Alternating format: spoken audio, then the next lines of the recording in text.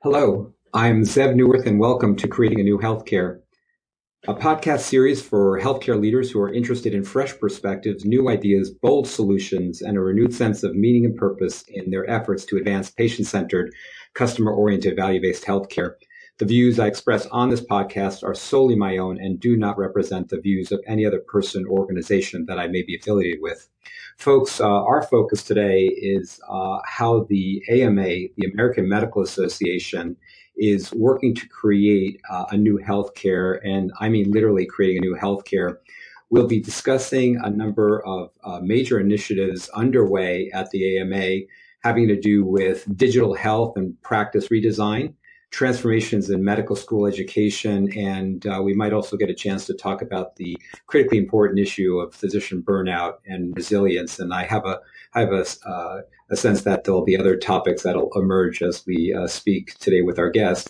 And to really bring us up to speed with what the American Medical Association has been doing and where it's going, we are incredibly fortunate to have an impressive leader on the show today, Dr. Barbara McEnany, the president-elect of the American Medical Association.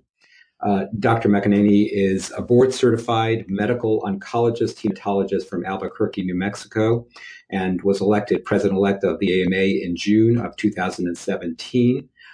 She has served on the AMA Board of Trustees since 2010, including as its chair in 2015 and 16. She's been a member of the Board of Directors of the American Society of Clinical Oncology, president of the New Mexico Medical Society, president of the Greater Albuquerque Medical Association, and president of the New Mexico chapter of the American College of Physicians. In 2012, Dr. McEnany received a $19.8 million award from the Centers for Medicare and Medicaid Innovation to test how oncology private practices could provide cancer patients better care at a lower cost.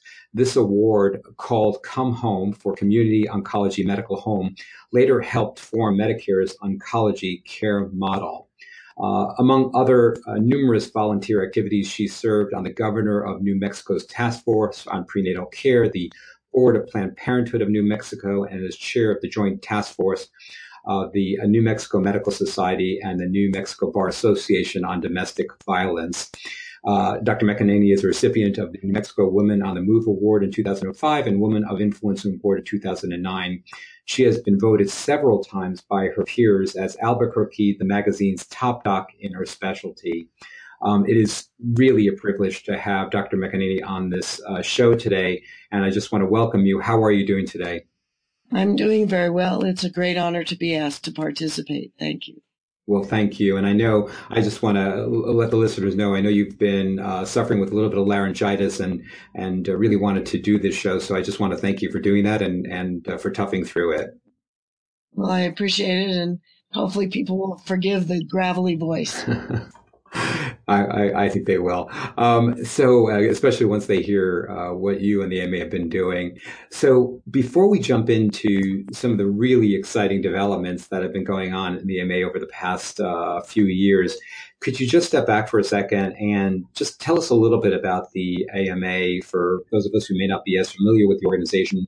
When did it start? What's its overall mission and purpose? Who does it represent? And how is it, how does it fit into the sort of larger ecosystem, the stakeholders and contributors to the current dialogue that's shaping healthcare? The AMA was founded in 1847 as the first organization of physicians. Our job is to promote the art and science of medicine and the betterment of public health.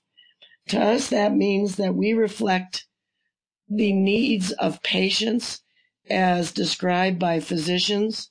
We advocate for people to have access to good quality health care, and we provide the tools and mechanisms by which physicians can do a better job managing their patients. We advocate for patients and physicians at the state and the national level. We work with regulatory agencies, the government, private health plans, and everywhere we're needed to help advance the mission of physicians across the country to take better care of patients. Thank you. That's really helpful. And As I was doing some of the research for this conversation with you and the background reading, I came across the principles, sort of these key principles, and for the AMA, as well as the three pillars that you all chose as the most critical issues to work on, being improved, as I understand it, improving health outcomes, the medical school of the future, and physician satisfaction. And so I'm just wondering, again, before we dive into what you all have been doing, why did you choose these as your most important critical issues, as is written, to focus on? What do you see the problem in healthcare being that the AMA is trying to solve? Well, first of all, patients, the people of the country, and sooner or later we are all patients, want not health care, but better health. So what they want is better health outcomes. And so we elected that strategic pillar as a way also to make a difference for the patients of the country, and also to impact favorably how much money we're spending on healthcare. In this country, 90% of the healthcare spend is on chronic diseases.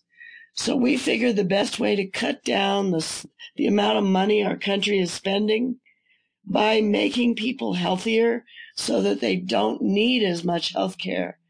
That's the best way to save money, is by keeping people healthier. So we elected to look at diabetes, prediabetes, and hypertension, because those are the issues that lead with obesity to a huge amount of disability and even death from heart disease, stroke, and multiple other problems. So we decided to tackle that one, and I'll talk more about that later. Then, to deliver health care in this country, that means that you have to have sustainable practices. You have to have physicians who have the infrastructure they need to provide that health care. And that means that you need to have practice sustainability, which led us in some degree to all of the issues that are plaguing physicians, from electronic health records that are frustrating, to burnout, to overriding administrative duties that get in the way of patient care. And this was what we heard from our members was a major problem. And then a lot of our membership is students.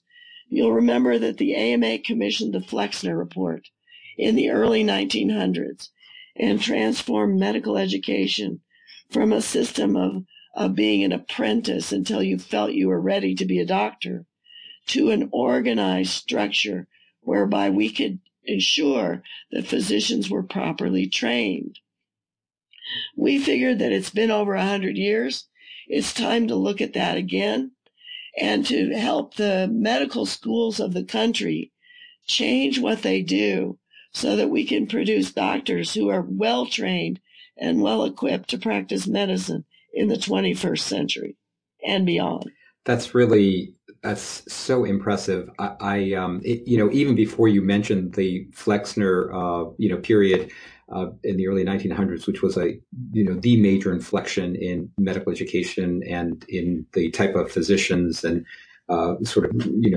regulating physicians and assuring that they were really practicing scientific-based medicine. I actually was thinking this sounds like we're kind of in that moment, a major inflection. And so is it what you said a moment ago, what's driving, what would you say in your own words, what is the major inflection? And I don't want to beg the question, but I was actually quite impressed and appreciated so much when you talked about improving health and health outcomes, not necessarily focusing on health care, because people are interested in health ultimately. The healthcare is just a way to get there. That's seems to me to be a major inflection. And what led to the AMA making that shift from healthcare to health? I think that's incredibly impressive.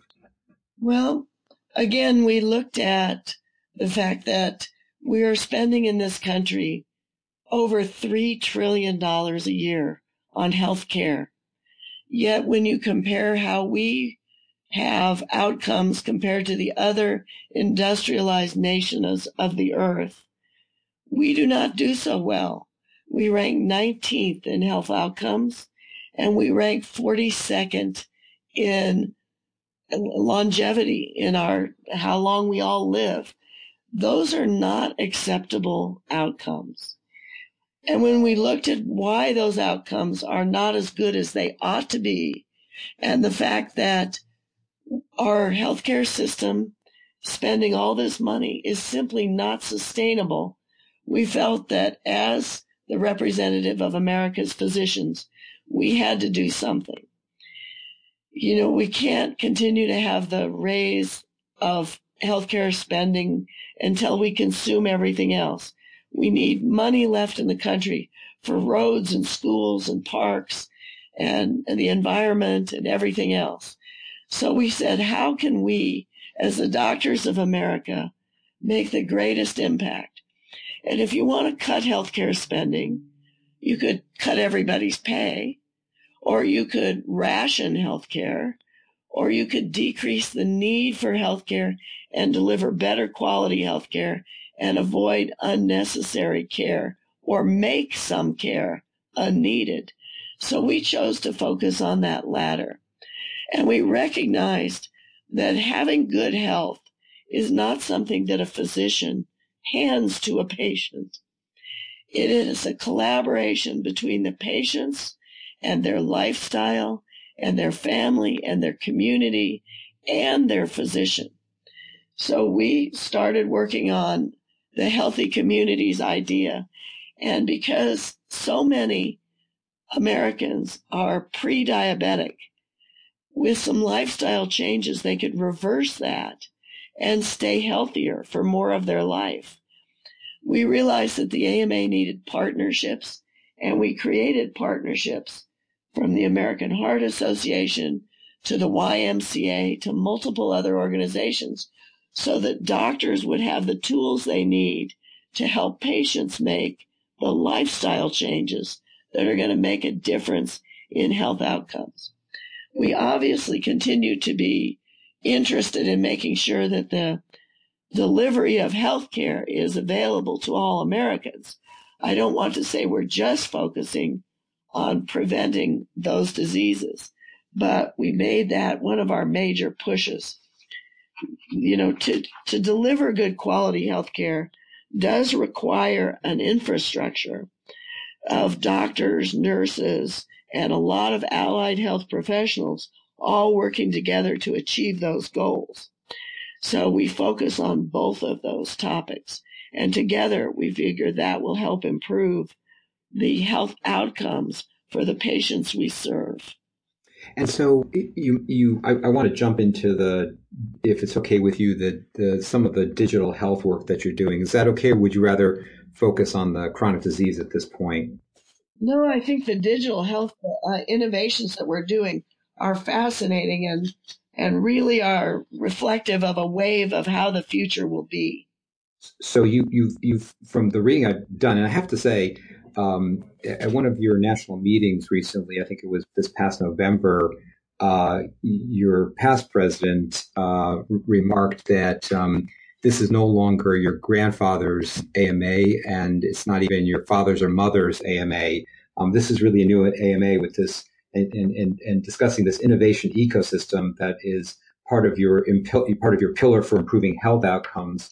In looking at I have to say, I listed all the groundbreaking, innovative dig tech work you're doing. And if you don't mind, can I just go through a quick list, and you could pick something to talk about, because it's just every one of them is exciting.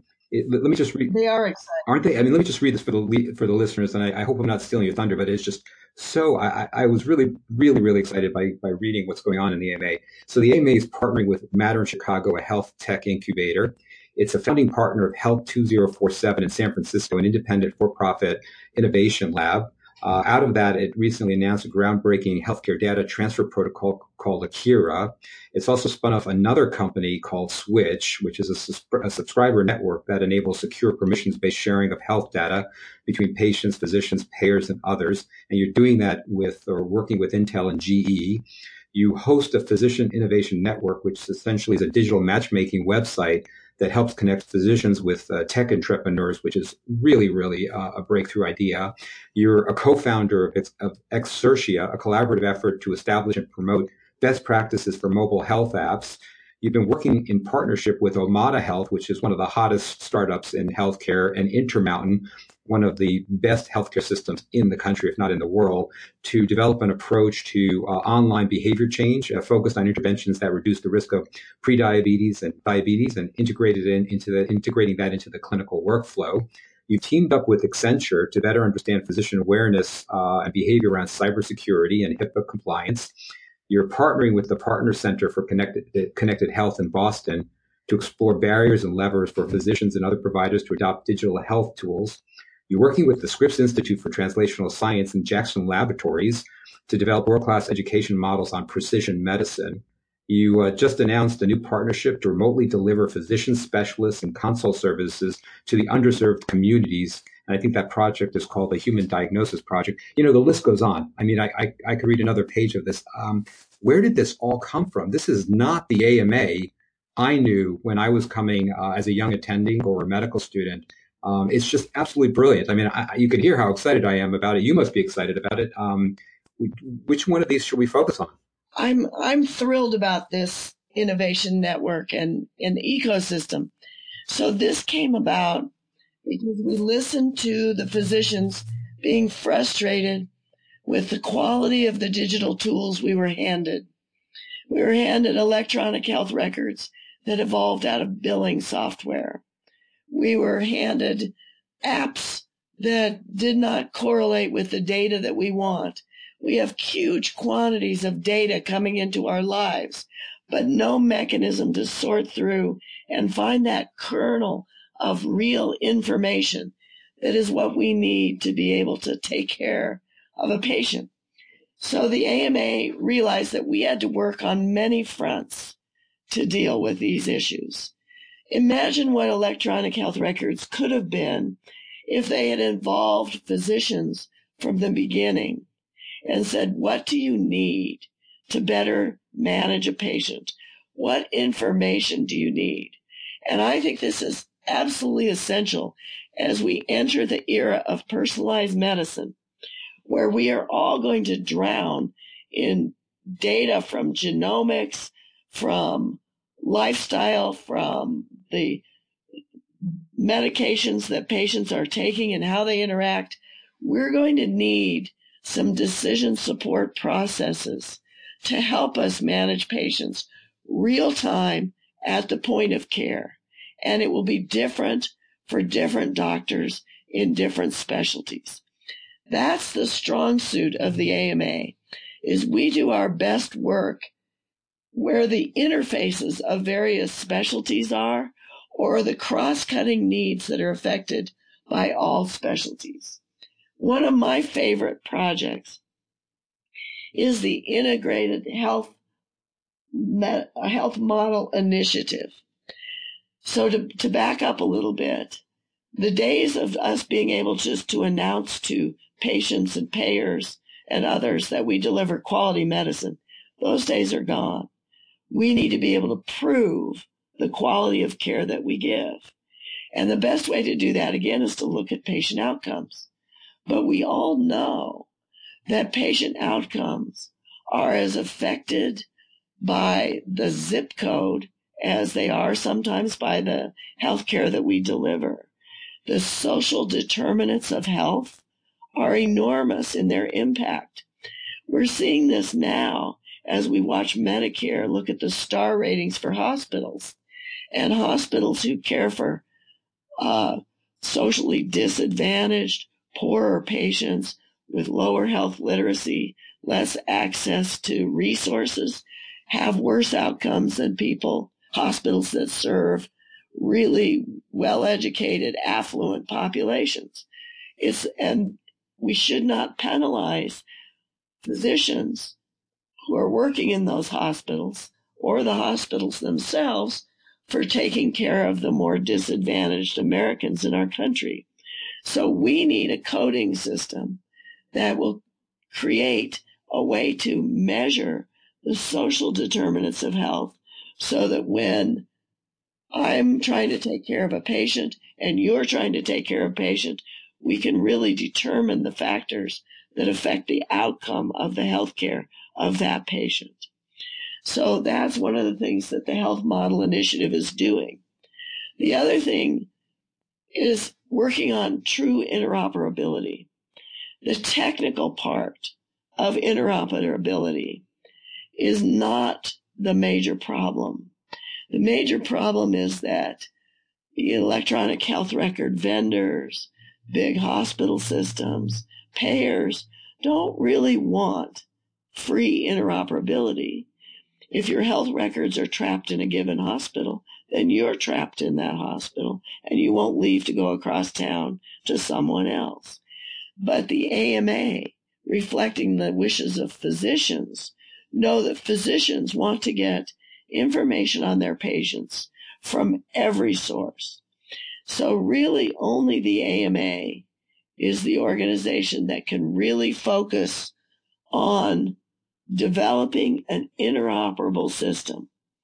And then the problems derive, especially as you look at all of the health apps that are out there, to say floods of data come into your system. For example, if 10,000 blood pressure readings roar into my electronic health record every day, how will I ever sort through all that data to find which patient needs me to intervene? So what the Integrated Health Model Initiative is trying to do is to figure out what data is important to the physician who's taking care of the patient. How do we sort through it? How do we organize it? How do we pull it from all sources so we can deliver it to patients and to doctors at the point of care where it is most useful? To me, this will be a major breakthrough. If the AMA succeeds in this moonshot attempt to revise how healthcare is done, I think we will have made a major contribution to the healthcare of patients and the health of patients. And when patients are healthy and doing well, doctors are much happier. Mm-hmm. That's really well said.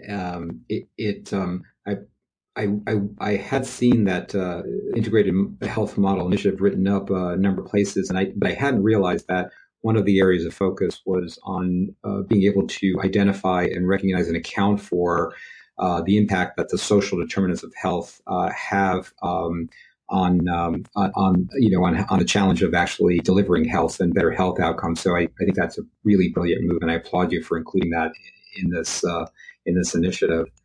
And I understand too that I think what's really appealing about a lot of the work you're doing in this digital space and in this highly innovative space, this ecosystem of innovation you're creating, is the broad partnerships you're establishing. I was really, really impressed with that. The names of the organizations, like for instance, this one you're working with on the integrated health model. You're working, as I understand it, with IBM Watson, Intermountain again. Even I believe you're working with one of the large medical record companies in this EMR companies in the country. You're working again with the American Heart Association. What is this again another inflection for the AMA that you've almost become a convener of sorts? That is exactly the word I would use to describe a lot of what we do. We recognize that physicians generally don't know how to write software code, and that software engineers don't generally know how to be physicians. So a lot of our projects, a lot of these companies, we are trying to develop with the freedom to link the physicians, the software engineers, the health economists, other people who have innovative ideas, and find out what kind of products and services we can provide. So it really is a much greater role in the delivery of healthcare than any one organization has ever done before. I am incredibly proud of the work that the AMA is doing, and I think that as more physicians recognize the impact that we're going to be able to have on their lives by making the flow of information useful instead of something that drowns them, that will be a major accomplishment. Do you have, I'm torn here because I'd like to ask you more questions about the specifics about some of the innovation partnerships or projects you're working on in terms of, again, chronic disease management and sort of looking for a story about that. At the same time, I want to move on to the medical education, the transforming medical education part too, before your voice gives out. So maybe, is there something that comes to mind that is sort of a burning story about one of your partnerships? And I think that the health model is a great example of that one. But anything else you want to mention before we move on to the next topic? Well, I think I would like to talk about what we're doing with medical education. Let's do that then. Yes, because I think that is very important. So physicians, when they graduate from their residencies and fellowships, often don't know how to use an electronic health record. They're not taught how the healthcare system works. They are taught to be competitive and try to be the best in their class. And then they get out into the real world and we say, now you're part of a team. But we never taught anybody how to be part of a team. We have a lot of our training in hospitals, yet most of healthcare, 85% of healthcare, occurs out of hospitals. And one of the things that interfaces with our improving health outcomes is we want to train the doctors of tomorrow how to keep people healthy and not have them be in hospitals, because they're better off if they're not. So we started out with 11 medical schools, and we offered a grant of $1 million to each of those medical schools and wanted to hear their ideas about what they would do to transform medical education and bring it more into the 21st century. So now we've expanded to a 32 medical school consortium where we can reach about a quarter of the MD and DO students in training and be able to provide them with an education that will help them better be able to function in the healthcare delivery system. The delivery system is very complicated, or you might even call it a non-system. And so young physicians who come out, join my practice, join other practices, have no idea how to get the things done that need to be done, how to get a patient's medications paid for by their insurer, what are the laws that govern how we practice medicine. We have not done in the past a great job at teaching our young people this. We feel that this is a place where the AMA can step in and teach people about health system science and how the system works so that they can help their patients get what they need out of that system. And hopefully not just live with this sort of crazy dysfunctional system we have right now, but by learning how this system works and seeing where it breaks down, the physicians of tomorrow can work with us in the AMA to help create a system that actually works for patients and for doctors.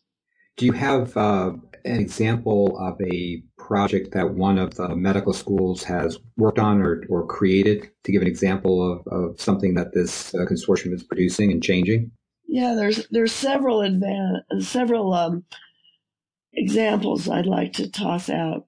One is the competency-based progression. Rather than assuming everyone needs 4 years to learn the various things, but Oregon Health Science is working on how do you know when a young physician in training is competent and you can move them on to the next step, and when do they need a little more work. We're looking with Penn State. They start working in the healthcare system from day one of medical school. The University of Michigan has a physician leadership project. We need physicians to be able and willing and prepared to step up and take the role in designing healthcare. And so if we want them to do that, it makes sense to teach them that. The East Carolina University is focusing heavily on team care skills, and Indiana University is really working on a lot of the technology. For example, they're working with the Regenstrief Institute, I hope I said that correctly, to learn how to use an electronic record. Because when physicians leave their mother institution and go out into the world, there's a variety of EHRs out there that they might have to learn how to use.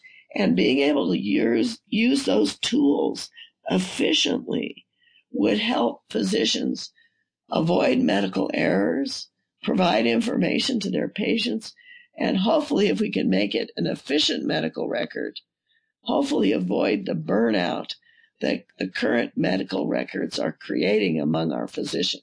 That's great. I can see how this is the same sort of inflection as the Flexner, time was. You're really kind of re-examining, and sort of reframing what the physician of the present and future needs to be, and beginning to change, the education. Do you have, if you had to sum up what the physician of the skill set that the physician of the future would have in a few words, and just kind of throw them out there, what would be some of the skills that you'd say are critically important that are being created in these curriculum? I think that where we are most lacking in current curriculum is in management skills. And it doesn't matter whether you're going to be in an academic department or a private practice or a community hospital. You will be managing people, and you'll probably be managing resources.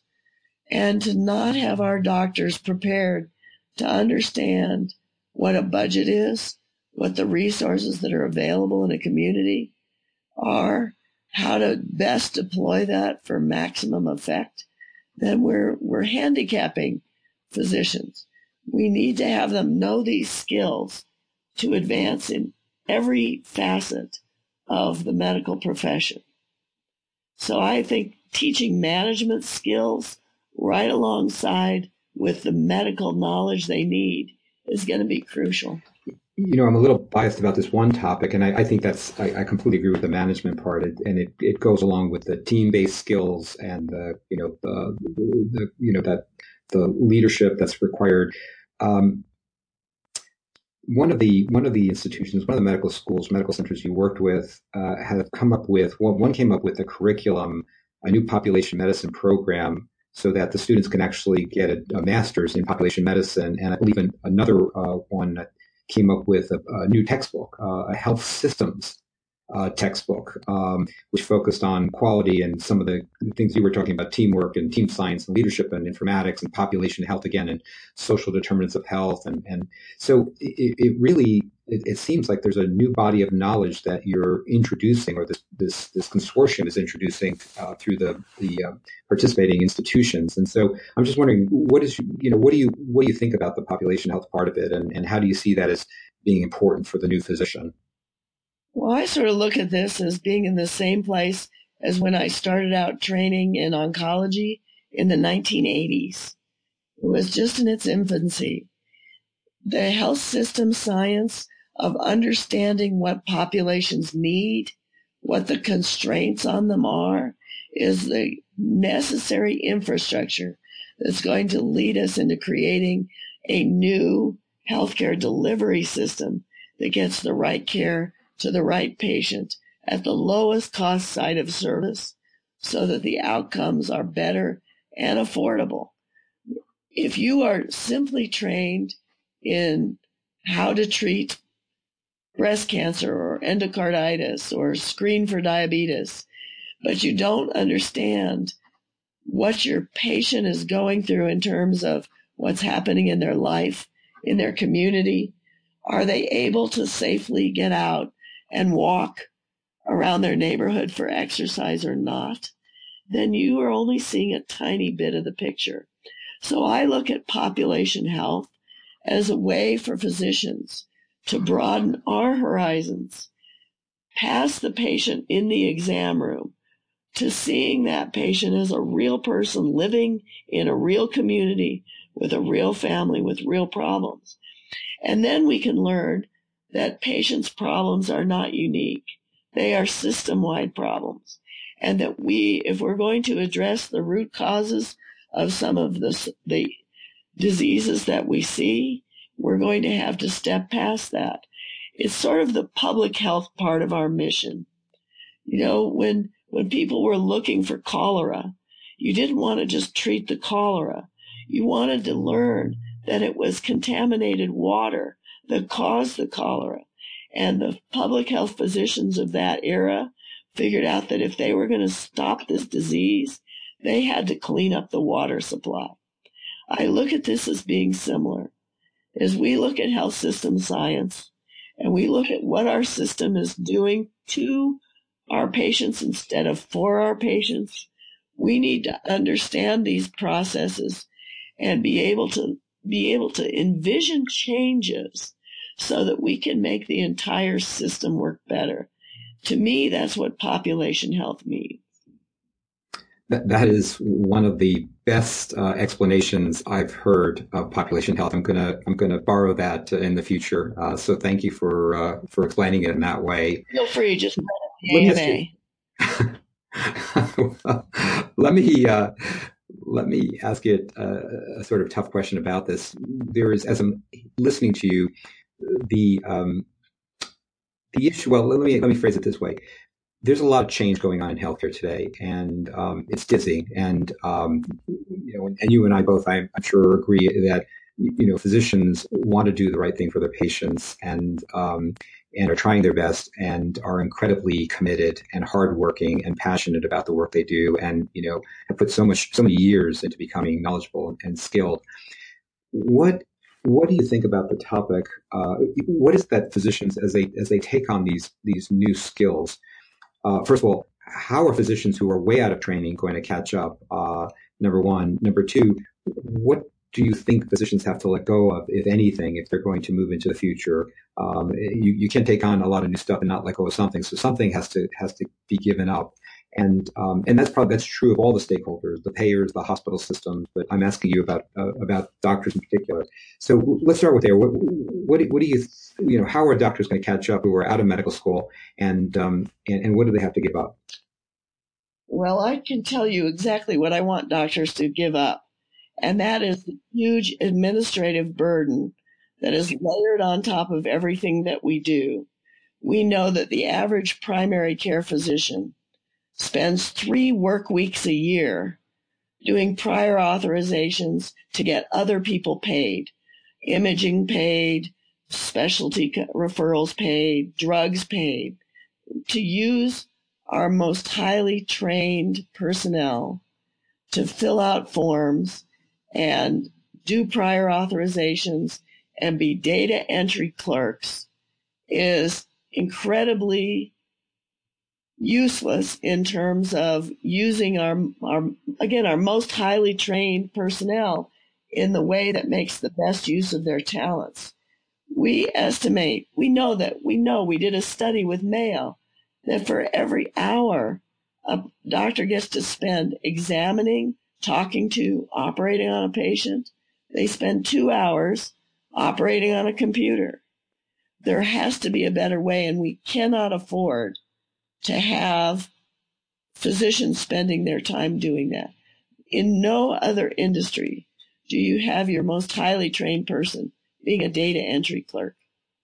So that's the first thing that I want physicians to give up, is a lot of the meaningless busy work.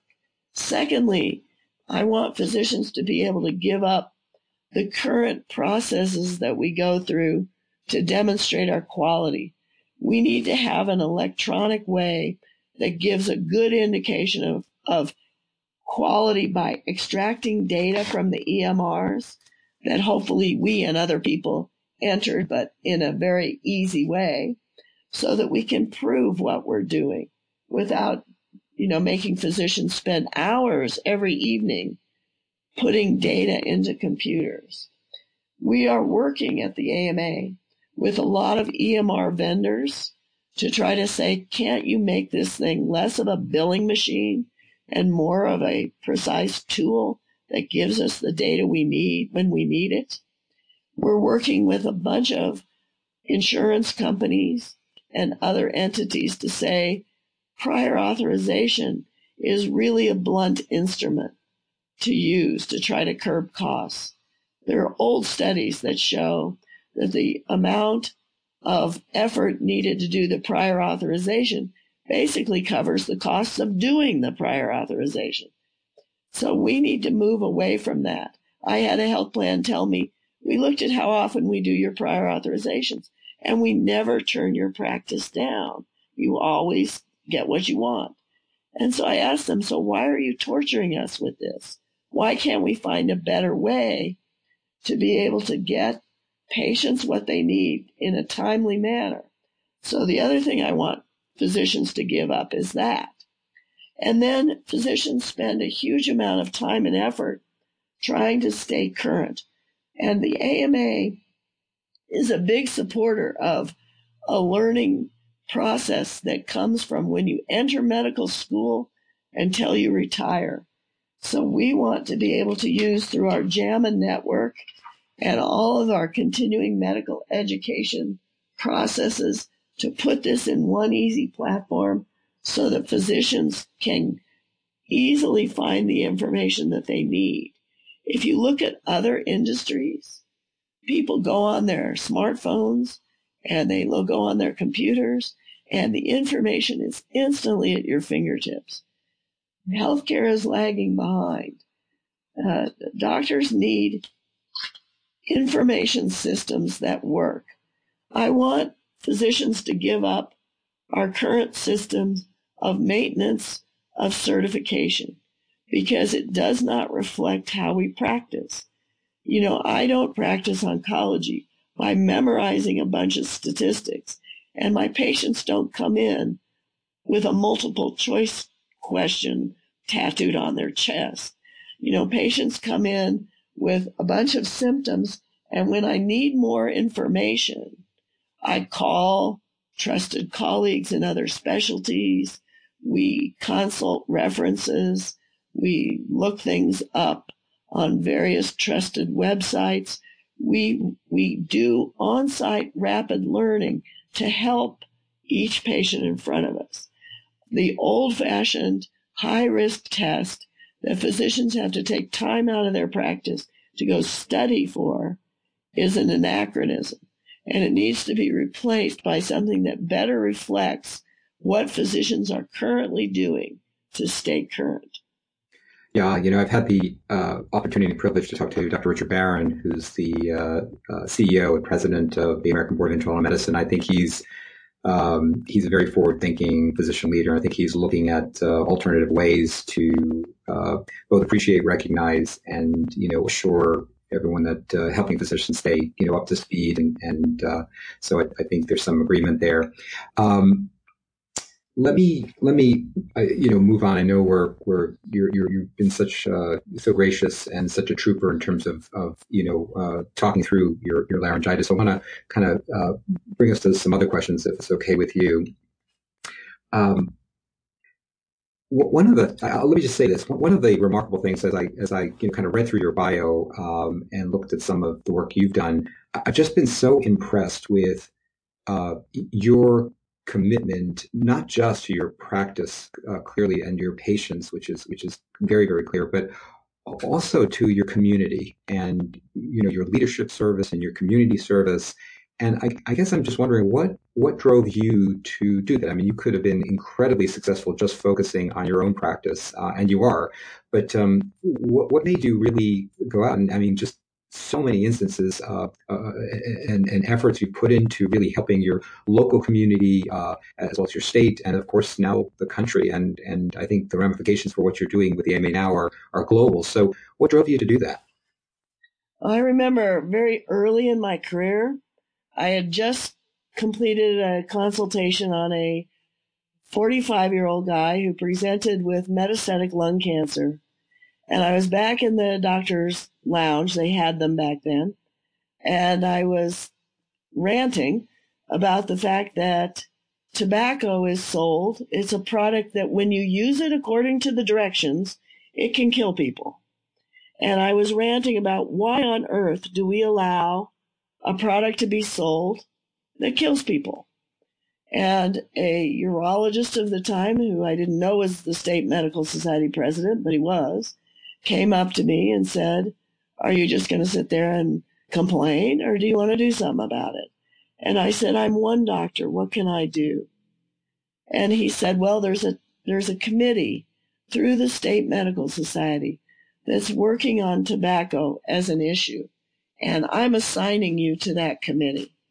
And I went and I met with people from all specialties, pulmonologists, public health, cardiologists, oncologists, obstetricians worried about low birth weight babies, everything that tobacco affects. And we decided that we would work one town at a time on a Clean Indoor Air Act. And we finally got a statewide Clean Indoor Air Act passed. It took 10 years.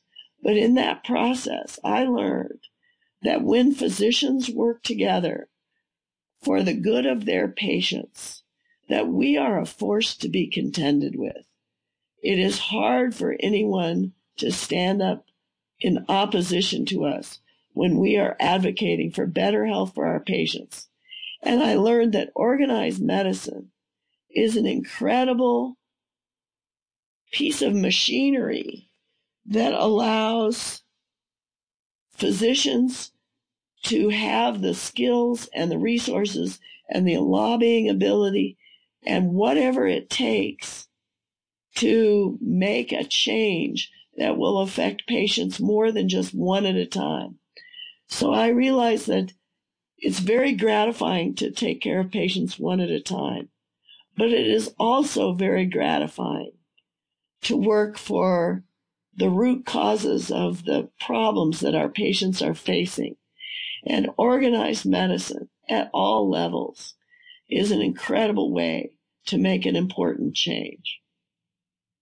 Plus, I'm having the time of my life doing it.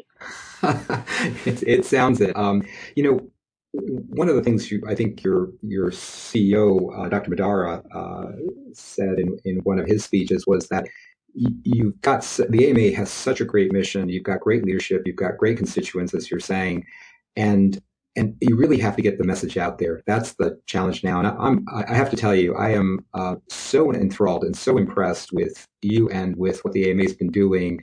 And I'll just admit to you, I wasn't aware of it before I really dove into it, before we had a chance to email back and forth and for me to do some of this background research. And so I'm hoping that this message gets out there and helps you get your message out there, because it's a great story, it's a great mission, and you are a great example of leadership and mentorship for what other physicians should and might aspire to. So I'm just incredibly grateful for you, and I just want to express my appreciation for what you're doing.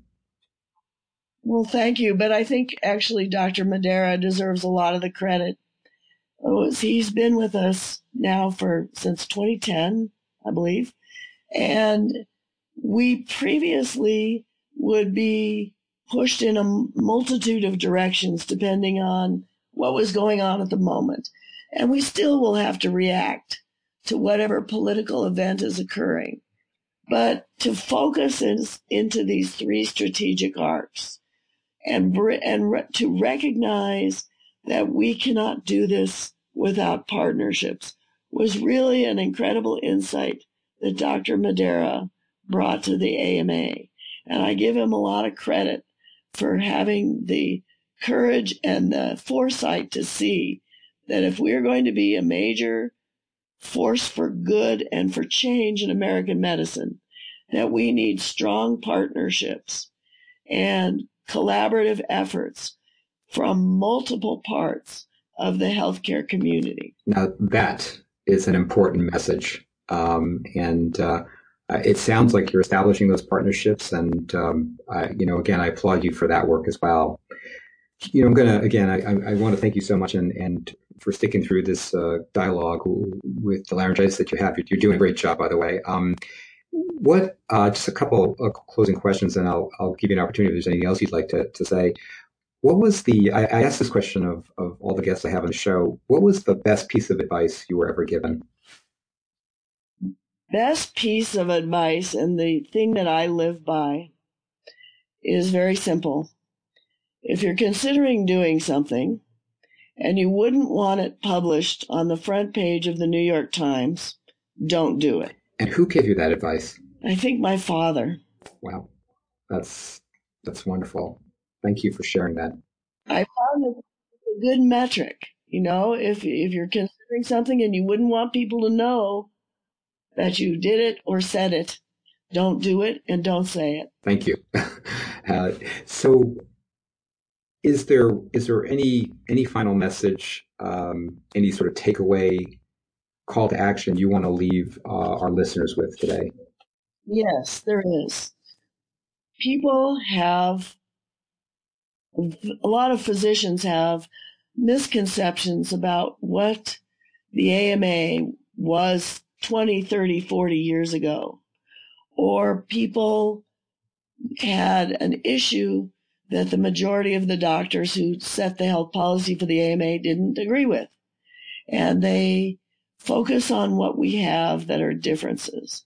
Every specialty sees things a little differently.